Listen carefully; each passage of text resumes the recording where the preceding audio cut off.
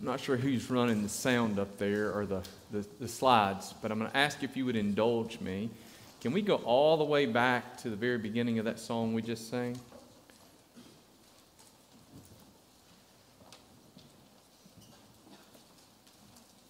We make it? So, my message this morning is entitled, it's really focused around the simplicity of the gospel and the simplicity of the message of Jesus Christ. So I'm going to ask if y'all would indulge me. You can stay seated if you want to. But I would like for us to try and sing just that first verse in the chorus a cappella. I will do my best to not embarrass myself as I lead us. Okay? Will y'all join with me? Okay. Blessed assurance, Jesus is mine. Oh, what a foretaste of glory divine, heir of salvation, purchase of God, born of His Spirit, washed in His blood. This is my story. This is my song, praising my Savior all the day long. This is my story. This is my song, praising my Savior all the day long. we're not really careful. I thought I turned that off while I was singing. Sorry. If we're not really careful, we can forget that we don't have to have all the things and all the right words and all the right lights and all the right heat, all the right instruments. If we're not careful, we can forget that Jesus is enough.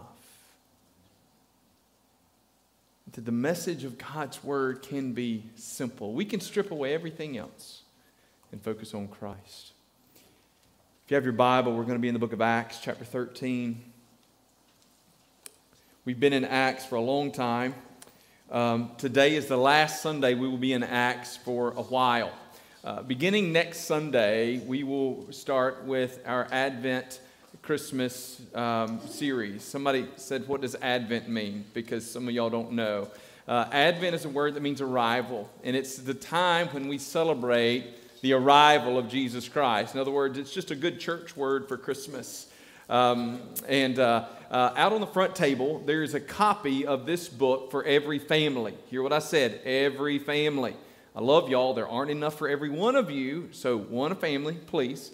If you know somebody that desperately needs it, grab one and send it to them. This is a devotional that I've written that we publish right here in house. A lot of people did a lot of work to make this happen. We're really excited about it. And our goal with this is that you can use this devotional guide to direct your attention toward Jesus this Christmas season in your household. So I'd encourage you to grab a copy. We will be giving these out. I didn't get to hear everything Adam said. We'll be giving these out as a part of our outreach effort this afternoon. As we invite folks to come and celebrate the holidays with us, we're going to give them these so that hopefully they will join with us. But even if not, we leave a gospel presence in their home. But we will be working through these together as a house, as a church family. I'll be preaching through this as well. So I'd encourage you, they're out on the front table. Grab one on your way out today. And the devotions will begin actually next Sunday. So I'd encourage you to do that as we finish up in Acts for a little while and we move in this direction. All right? Anyway, Having said all of those things, Acts chapter 13, I'm going to ask you to stand with me in honor of God's Word.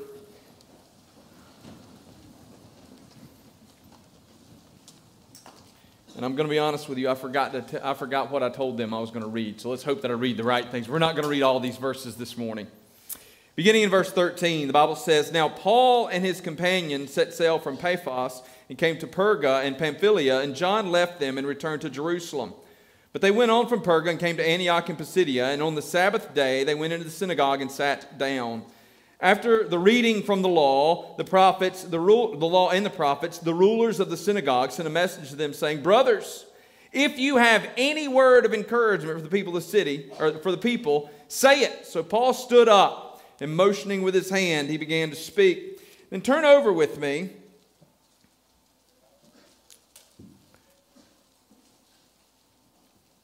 I believe I told them verse 36. "For David, after he had served the purpose of God in his own generation, fell asleep and was late." So this is, by the way, this is part of the message that Paul gave to all those gathered in the synagogue.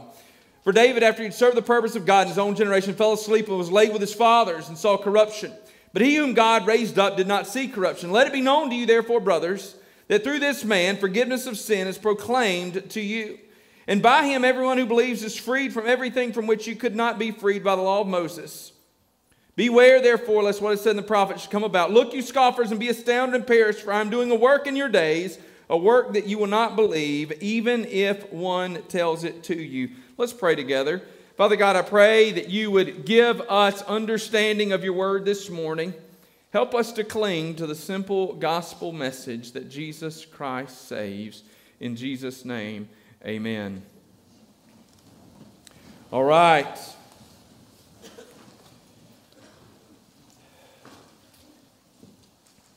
One of the great things about being a pastor is the opportunity to study. One of the awesome things is the opportunity to learn and to grow and be educated and to get to spend a lot of time.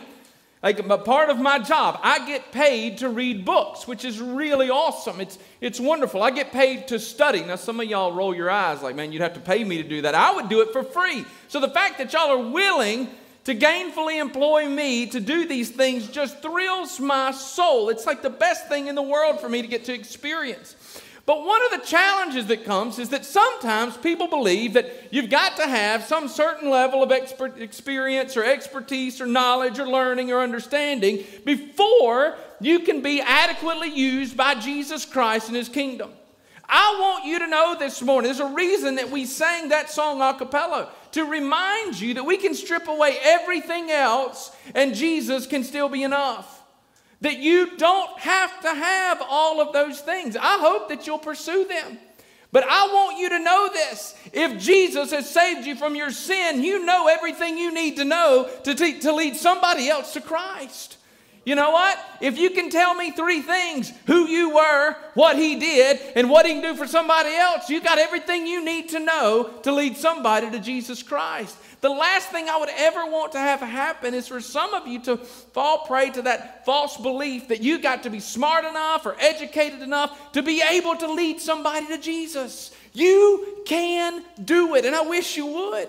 It would thrill your soul. Some of you have never led another person to Jesus Christ. And you have no idea of the joy and the privilege that comes with having the opportunity to tell others about Christ. It is addictive. I hope that you'll get on board. Hope that you'll be a part of it. But this morning, I hope that we can dispel some of the concerns. But before we do, I got to take this jacket off. I'm not sure what the heat's set to in here. Somebody got those thermostats before I did. I'm going to tell y'all what happened. Some of y'all sweet ladies complain about being cold, and y'all run me out of this place. I know it's cold when you get in. Y'all got to start we need to have a pact, okay, in the wintertime. Let's all agree to be cold when we get into the worship service so that we don't have to sweat at the end of it. Can we all do that? Just make a commitment, an agreement. Okay, I've got an amen. We will set the heat to 65 next week. What we see here in Acts is the beginning of what is going to be Paul's pattern of ministry throughout the rest of the book. And in Paul's pattern of ministry, he basically does the same thing over and over and over again. He goes to a new place. He goes to the synagogue. He proclaims the good news of Jesus to the Jewish people who are gathered in that synagogue. Most of the time, they're not interested in hearing what he has to say. And so once he's done that, he then turns his attention to the Gentiles in those communities.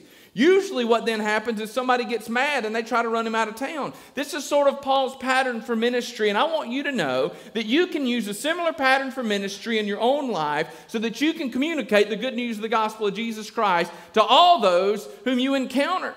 And look, there's no better time than the holidays, right? You're going to wish somebody Merry Christmas over and over and over again. Guess what? It's pretty easy to twist that conversation from Merry Christmas to, oh, do you know whose birthday this is today? There's somebody for a loop, when they check you out and just say, well, happy birthday. Well, it's not my birthday. No, we're here to celebrate somebody else's. That might not be the best way, but it sounded kind of good at the time. What is Paul's pattern for ministry, and how can you use Paul's pattern for ministry? The first thing is that you need to meet people where they are. Meet people where they are. Look, Paul and Barnabas went to the synagogue. They had a pretty good idea about what was going to happen when they got there. You got to keep in mind, they were walking in and they were telling a story that was hard to believe. They were telling a story that was difficult for many people to fathom. They were pretty sure that when they got there, they weren't going to encounter throngs of people just running to them and wanting to hear the good news. But they went anyway. Folks, we've got to be willing to go to where people are. Paul and Barnabas didn't sit around and wait in Jerusalem or in Antioch and just hope that lost people, unbelievers, would walk in. Instead, they went to where they were. As a pastor, one of the challenges that I have is being evangelistic. Why? I don't know what y'all think happens up here on a regular basis, but it's really rare that somebody comes and knocks on the door of the church and says, where is your pastor? I need somebody to lead me to Jesus today. Now, I wish that happened all the time, but y'all, it doesn't.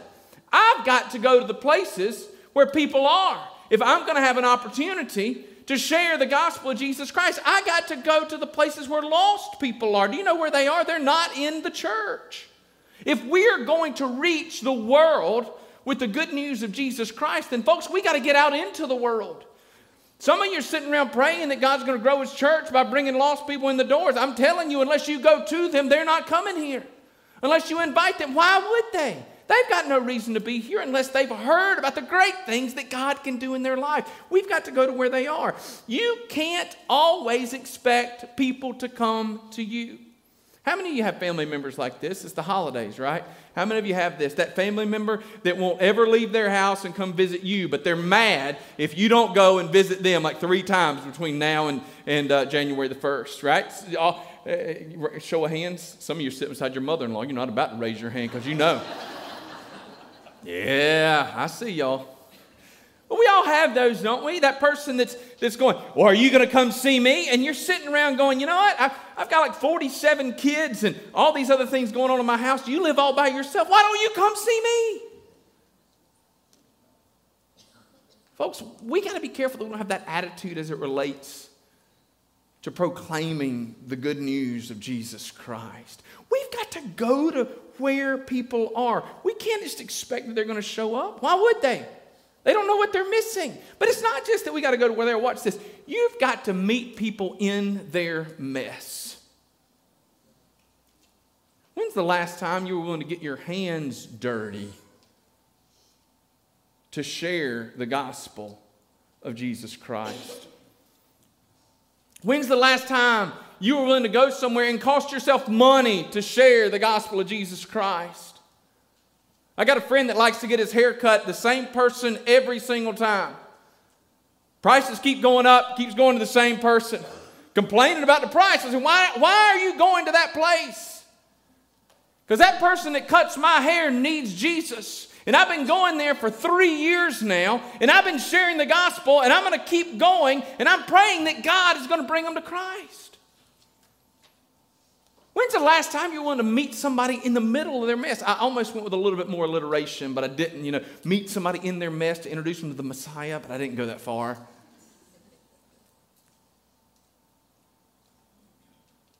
It's the holidays. I mean, if we're just being totally honest, here's what I really like to do. I like to build a fire in my fireplace, sit in my big leather chair, stare at all of the Christmas decorations that Angela has put up. Right? have someone bring me cookies and enjoy a Christmas movie or a football game or whatever. I love to not be uncomfortable during the holidays. I would really like if it all worked out just the way that I want it to. And yet there's so much more at stake than my comfort. I've got to be willing to meet people in their mess. Paul and Barnabas went to the synagogue. They went to the place where people were lost. These were their brothers and sisters, right? Ethnically speaking, these were people who were Jewish people. And they went to where they were, right in the middle of it. And they said, hey, you claim to be seeking for the Messiah. We've met him.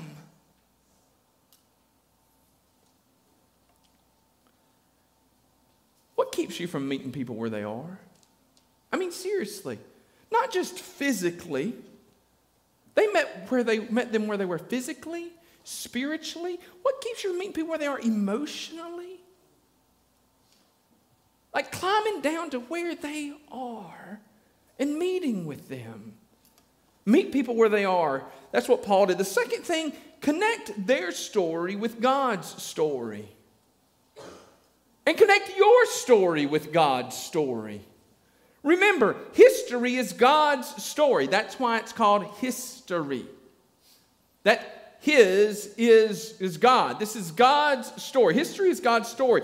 Paul reminds his listeners that here in Acts 13. Now, we didn't read all of this, but let me just throw you some verses out. In verse 17, Acts 13:17, Paul says that God saved Israel from Egypt. So what he does is he recounts the history of Israel to all these Jewish believers. And he tells them all the places they've been. They've been in captivity in Israel. They've been in the wilderness wandering. They've experienced the promised land. They were ruled by judges. And then Saul and David were their kings. And then ultimately Jesus came. Now this is the history of Israel. And he could have left it at that. But what Paul does is he closely connects the history of Israel with God's story. Here's the way he says it. He says, God saved Israel from Egypt. See, we can be real lackadaisical about our appreciation or understanding about God's actions in our lives and in the world around us. He says, you didn't just get out of Egypt. God delivered you out of Egypt. Verse 18, he says, God put up with you in the wilderness. Somebody said that God put them in a 40-year timeout. That's kind of what he did, but he didn't wipe them off the face of the planet. He put up with them.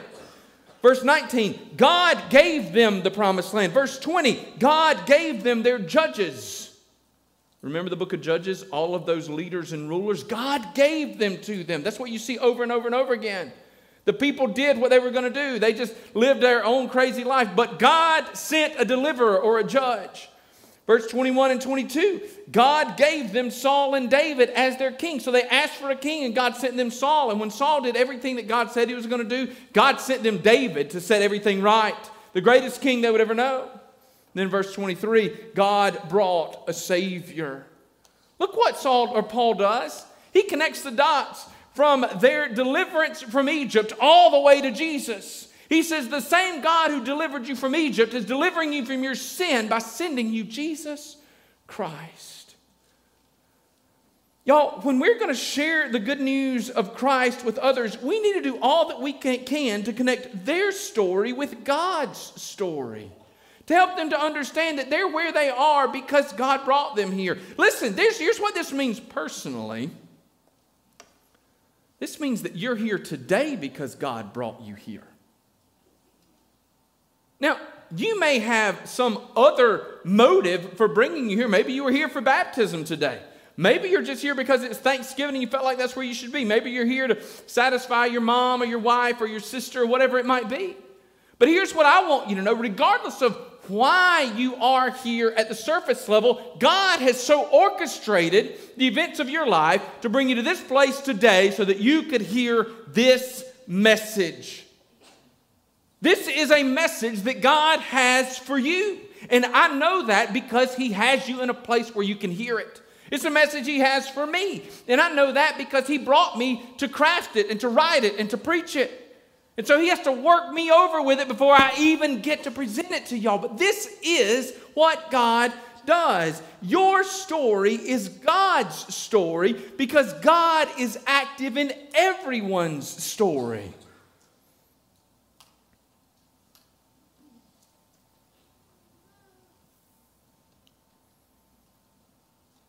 God is at work. just because you refuse to acknowledge His activity in your life does not mean that He is inactive in your life. On Thursday morning, we woke up in our house, and I did what I always do. I walked downstairs and I fixed coffee. By fix, I poured it in the cup. I got my cup and I got Angela's cup, and I brought it back upstairs to the bedroom. That's what I do every morning. And I walked downstairs, and it's warm and cozy, and I got the coffee, and I walked back upstairs, and I noticed, wow, when I crested the steps, something felt very different. In other words, the big difference was it was warm and toasty downstairs, and it was cold and frosty upstairs. The heat was not working. It was not a good situation.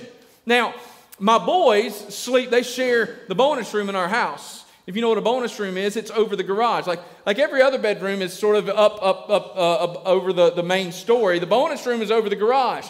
If I thought it was cold in my bedroom, over that garage, it was like, I don't know, 6.5 degrees or something. It was cold. I could have just ignored it. I could have denied it. I could have pretended like it wasn't true. I didn't really want to diagnose the problem and have to pay to have the heat repaired. Fortunately, by the way, a wonderful friend helped me, and I didn't have to pay near as much as I would have otherwise. But I could have just pretended like it wasn't there, just like you could pretend every morning you wake up that the heat didn't come on and warm you, that somehow or other just magically everything is just the way that you want. Y'all, some of you are going through your life pretending like God isn't there. You're going through your life pretending like it doesn't matter. The heat's not on. Everything feels awkward and weird and cold and bad. But rather than actually investigate the issue, you're just going to put the earplugs in and blinders on your eyes and pretend like everything's okay. Listen to me. It's just going to get colder and darker until you're willing to acknowledge your need, till you're willing to acknowledge the existence of a God who loves you and has a plan for your life. Paul and Barnabas met these people where they were, and he connected their story with God's story. And I want you to see that your story doesn't exist independent of God's activity in the world. He's brought you here because your personal story is God's purposeful story. You see, you think that you're just all sorts of accidents, that somehow or other none of these things work, but God's purposes in your life interact with your personal experiences in such a way so that He can grab your attention and use you for His good purposes and save you and take you to be with Him forever. Folks, if we're going to embrace this simple gospel message, then we got to be simple enough to understand that our personal story interacts with God's purposeful story, and God has a purpose in our life. Number 3 this morning, you got to share the gospel. You've got to share the gospel. Do you want to use Paul's pattern for ministry? This afternoon, we're going to go and knock on some doors, and I hope that you'll go with us. I really do. I'm really excited about this. I know it's kind of old-fashioned, right? For the record, some of you go, we're going to knock on doors. Do people do that anymore? Not too much, which is why we think it probably is going to matter, right? Because we think that there are people out there that really just need to know that somebody cares enough to show up at their door and offer them an invitation to come to church. You know, a whole lot of people say they would show up at church if somebody would just invite them. Here's an ugly thing. Y'all ready for this? Grab your seat because I'm going to say something unkind. If it's true that the majority of people would attend church if they were invited, and we're not busting at the seams every Sunday, I'm inclined to believe that a whole lot of y'all aren't inviting anybody to come with you.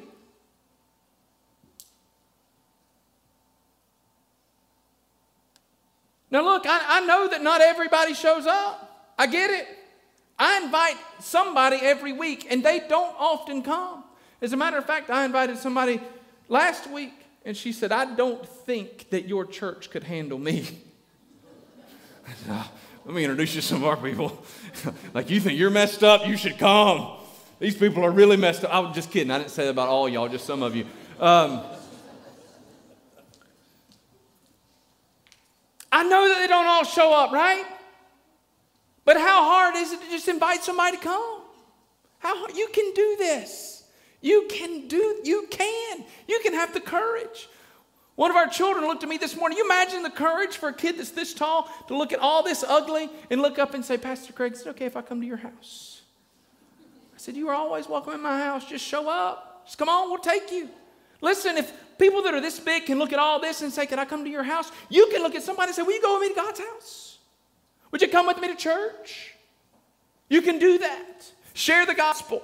Look, I want you to get to a place where you can do more than just invite somebody to church.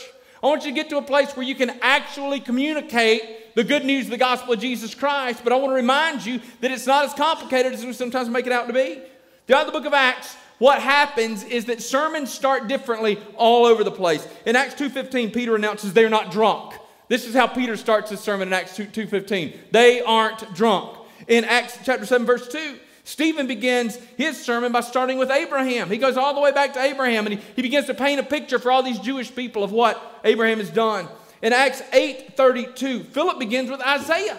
That's wild, right? This is what we do sometimes at Christmas. I begin right there, and I talk about the promises that are to come. In Acts chapter 17 on Mars Hill, where does Paul begin? Paul begins with, look at your idols. Paul stands up on Mars Hill and says, look around. You guys are worshiping everything except the one God who could save you. We have sermons throughout the book of Acts starting in all sorts of different places. But watch this. They start all over the place, but they always end in the same place. Jesus is the promised Messiah. Repent and be saved. Start where you are, but end with Jesus. Start where you are, but end with Jesus.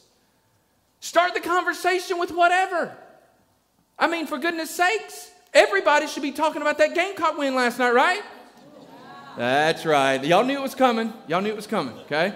I had to get it in. We don't have much to brag about as Gamecock fans, and so when we get it, and next Sunday we'll be bragging again, I'm sure.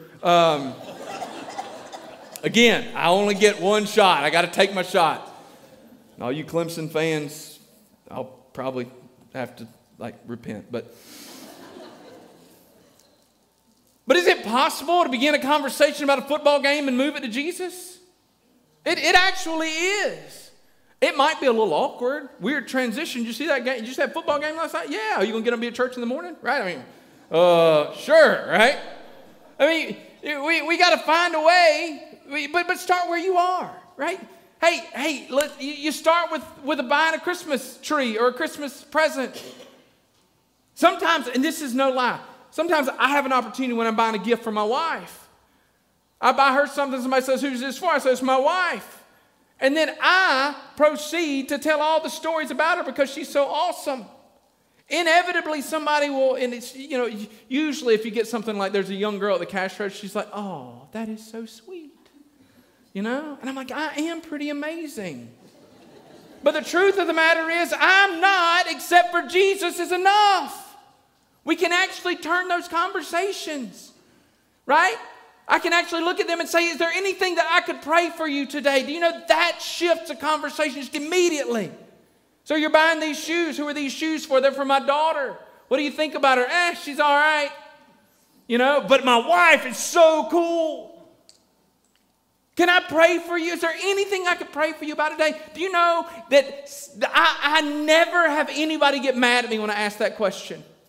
They never get mad. They don't always have something. Half the time they break down in tears and start confessing their whole life to me. And I have an opportunity to give them a little bit more information. Sometimes all I can do is hand them a gospel tract, but I can do something, meet them where they are. But y'all, get to the gospel, get to the gospel, get to the gospel. Get to the gospel. Get there. In some way, shape, form, or fashion, get there. And if it's a long-standing relationship, be patient, but make sure you got a plan to get there. Are you the guy that's going and getting your hair cut at the same place every single week? Maybe that you couldn't get there right away, but make sure you have a plan. Walk in with an invitation to church next time, and when you get ready to leave, just give it to them. And do this. Make sure you tip. I'm actually being serious about that, right? It's important. Represent Jesus well so that when they hear the gospel, they go, these gospel people are something that maybe I need to be a part of. We have a relationship as a family with a young woman, and not too long ago, she looked at me and my boys, and she said, And just as sincere as she could be, we were on our way to do something for somebody. It's actually for somebody in a church, and I just made reference to the fact that's where we're headed. And she said, well, why are you doing that? I said, well, are you getting paid? I said, no, I'm not getting paid. Like, this is somebody that we love, and they need something done. And I've got these able-bodied young men that can get the job done, so we're going. And she, no lie, she looked at me, she said, why are you people so nice? She said, I mean, you and Angela and all the kids, why? And I smiled real big. I said, remember I've been inviting you to church, right? And she just dropped her head. I said, this is why, because Jesus compels us forward. The gospel's enough. Y'all meet people where they are, but don't leave them there. Get to the gospel. Share it. I've got to tie this back to Acts 13. I just realized that if I'm not careful, I miss Acts 13. Right? This is what Paul did. He started there, and then what we read beginning in verse 36 is Paul's explanation of what the gospel is, of Jesus coming and dying for their sins. Throughout the book of Acts, they start in all sorts of places, but they end with the gospel. Listen, let me give you this other little bit of encouragement. Don't let a bad start keep you from a powerful finish. Don't let a bad start keep you from a powerful finish. Y'all know anybody that failed out in their first semester of college but ended with good grades? Y'all ever seen that happen? I've seen it. Folks that show up in that first semester and have a terrible first semester and they get it all together. Some of you can tell the story of failing out and then going back and then finding success in life. Some of you know that. Some of you can tell me stories today of run-ins with the law at early ages, but of God redeeming you from that and setting your feet on the solid rock right now. Y'all can tell me that. Listen, I want to encourage you not to let a bad start keep you from a powerful finish. And the first thing I want to do that is about your life. Y'all, I don't care where you came from. I do. When I say I don't care, I care. Like in my heart, my heart breaks if you come from a bad place. But I don't care for this reason. It doesn't have to define where you end up. You say, my mama got pregnant, she wasn't married, and she was young, and I got nothing. And here's the story. I love you, but guess what? That doesn't have to define where you are when you're 40 or even when you're 18. You say, Craig, I've got addiction issues. Okay, that's who you were, but it doesn't have to define with where you're going and where you're going to end up. Craig, I've got legal problems. Okay, but don't let a bad start rob you of a powerful finish. This is what Jesus came to do. He came to fix broken people. And if you're not broken, he's got nothing to offer you. But if you are messed up, he's got absolutely everything you need. But it's not just in your life. If you'll work up the courage to share the gospel, let me encourage you not to let a bad start rob you of a powerful finish. Years and years ago, I cussed in a sermon. Accidentally, not on purpose. I didn't even know I did it. This is true. Many of you were here when that happened. Most of you didn't hear it. Some of you did because we later found somebody's sermon notes. And in their notes they wrote, did he just say, burp? I had no idea.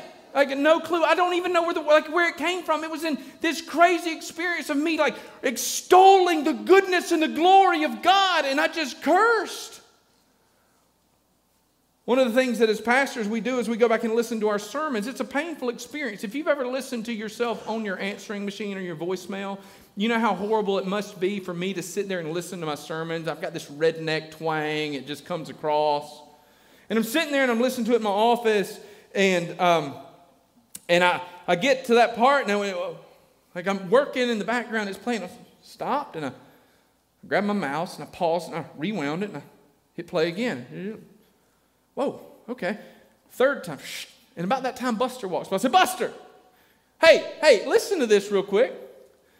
Play. And he just grinned real big. He said, oh, yeah, you said it. I said, man.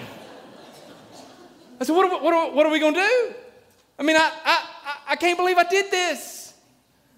Well, what we decided was that since I didn't know I did it, and since other people that we asked didn't know, I said, look, we're going to edit that out of the online, and if anybody, asks about it, then then I'll publicly apologize. But maybe it just, nobody heard it. You know, it was real quick. Maybe nobody heard it, and you know, we'll just move on. Like I say, in a month later, we find the sermon notes with or that little thing in the part. Did he just say Buster walked? He was so proud. I wish y'all could have been there. He walks in, he goes, "Look what I found." I said, "You got to be kidding me. You have got to be kidding me." But that's when Luke Talbert family, who's in Latvia now serving with the International Mission Board, he was still here, and he was so kind to cut that clip out of the sermon and set it to background music, so that he still has a copy of that. Do you have that? You do? Really? Does the whole staff have that now? Anyway, you would have to look. So there's this blackmail out there. He set it to really suspenseful music, and it builds up, and then bam, it's there. I'm like, really, y'all? This is horrible. Y'all, we all mess up. Right? We all mess up. And we can allow our mistakes to define us, or we can move forward. And y'all, when we're trying to share the gospel, I hope that you won't mess up like I did in a sermon and you know, use foul language. But you might mess up. You might say something that's not theologically correct. You might mess up by just making it all sorts of awkward, right?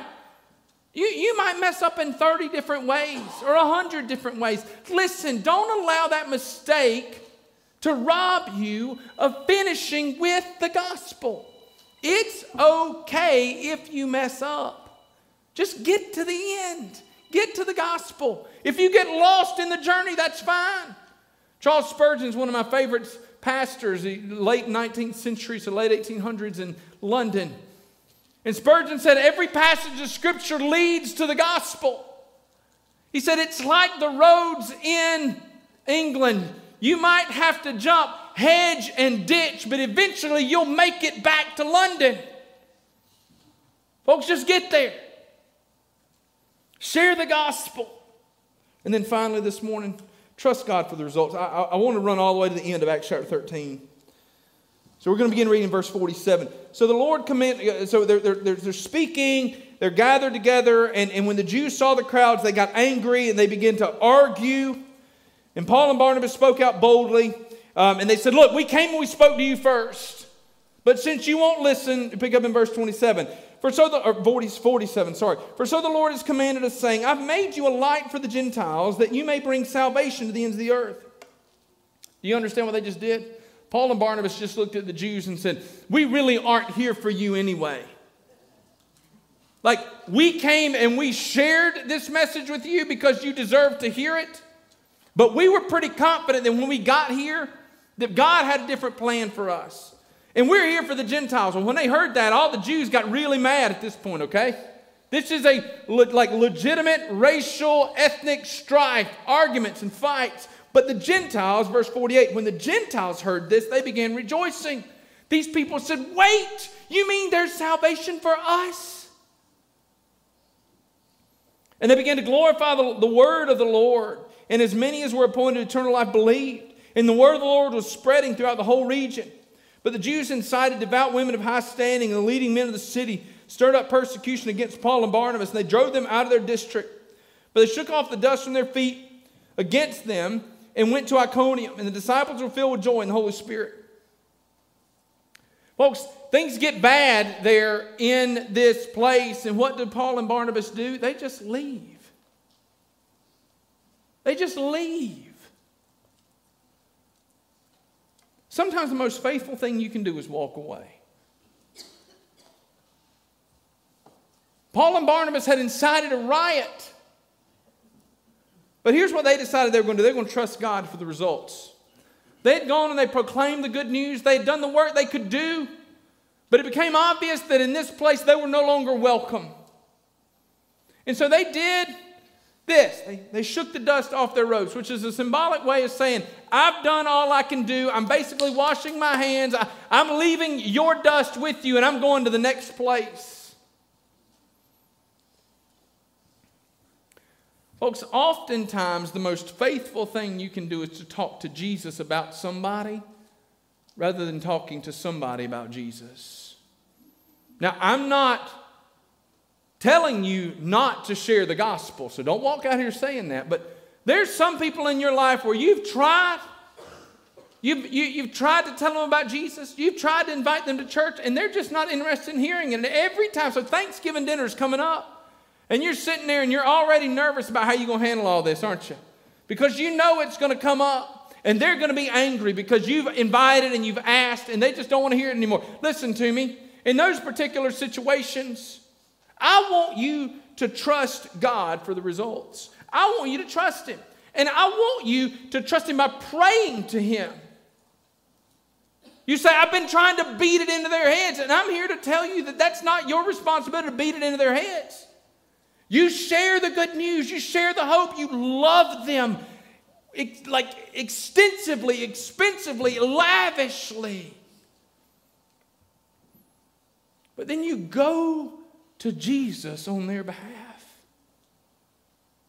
Oh, mercy, how different might our world be if some people, probably some of you, spend as much time begging Jesus to save your loved ones as you do arguing with your loved ones to accept Jesus.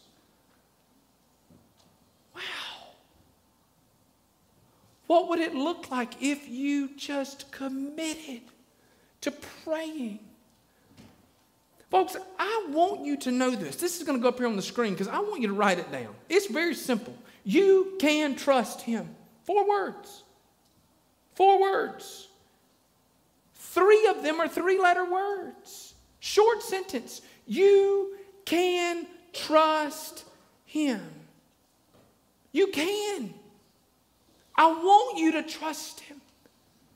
Oh, some of you have stopped trusting Jesus as it relates to sharing the gospel. You've stopped trusting Jesus as you're trying to win people to repentance. You've stopped trusting Jesus as you're trying to see people's lives transformed. And you've begun to rely upon your own strength and your own abilities, your own arguments. Y'all, Paul and Barnabas looked at these people and they shook the dust out of their robes and they said, we're going to walk away, but watch. The disciples were filled with joy and with the Holy Spirit. Here's what happened. Paul and Barnabas are basically like, look, we can't do anything else here. But the disciples were filled with joy in the Holy Spirit. What does that mean? That means that when Paul and Barnabas began to trust the Lord to handle it, He raised up other people to do it. God did His work.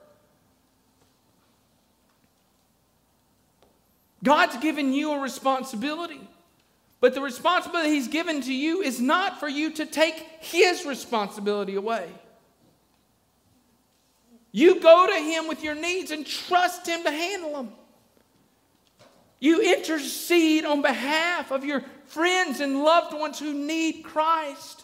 And you trust the Lord. You say, but I've tried. Y'all. I talked with somebody the other day who said, I've been praying for my spouse for 70 years. And God has finally worked. What? I won't do it and embarrass people, but y'all, I could have people stand up in this congregation and say, I prayed for 50 years and God worked. I prayed for 20 years and God worked. I've got some of you that can stand up and say, I had lost hope. I'd almost quit praying, but God worked. You can trust Him.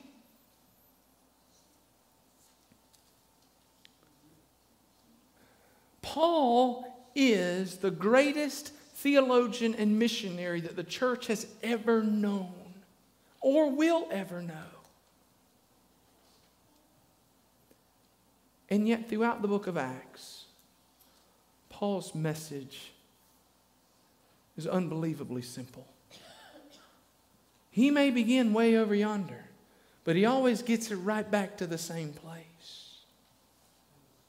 He brings it all the way back around to what? Jesus is the promised Messiah, the promised Christ, the promised Savior. Repent and be saved. This morning, my question is this: will you be faithful? If you're a follower of Jesus here today, will you be faithful to proclaim the simple message of Jesus Christ? It's okay if you don't have all the answers. You've got the King. Will you be faithful to trust Him? Will you be faithful to meet people where they are?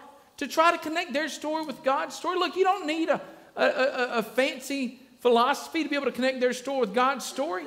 It's really as simple as just reminding them that God brought you here on purpose. It's not an accident. Will you share the gospel, actually share the gospel? What is it? That Jesus Christ lived and died for your sins and rose again from the grave and desires to take your sins away and to save you. Will you share that simple gospel? Will you not be ashamed of that simple gospel? And then will you trust God with the results? Will you trust Him?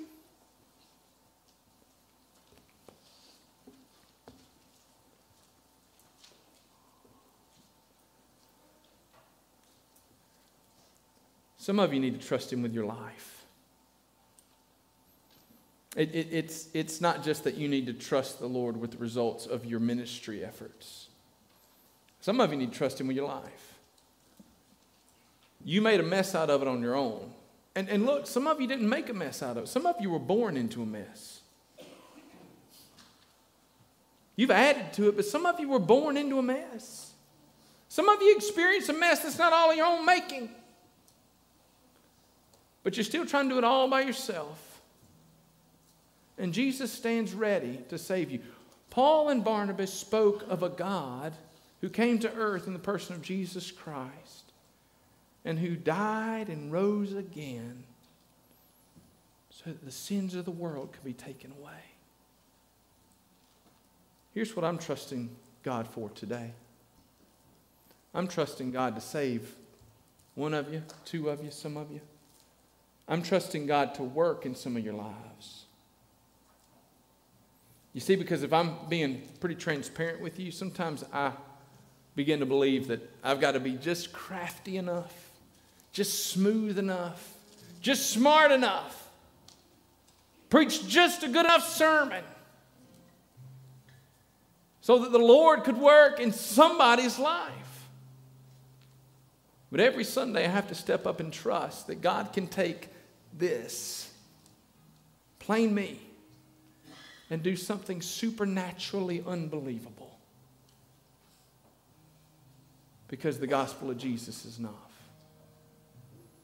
I'm not sure what brought you here today on the surface level. But I know who brought you here today. Some of you have been brought here a lot lately. And you probably sit in your pew or in your chair every Sunday and just hold on to it white-knuckled. Because you know that God has a purpose in bringing you to this place. I want you to come today and let me pray with you. I would love for you to come today if you don't know Jesus and let me introduce you to Christ. I would love today for you to finally trust Him. He brought you here with a purpose because He loves you.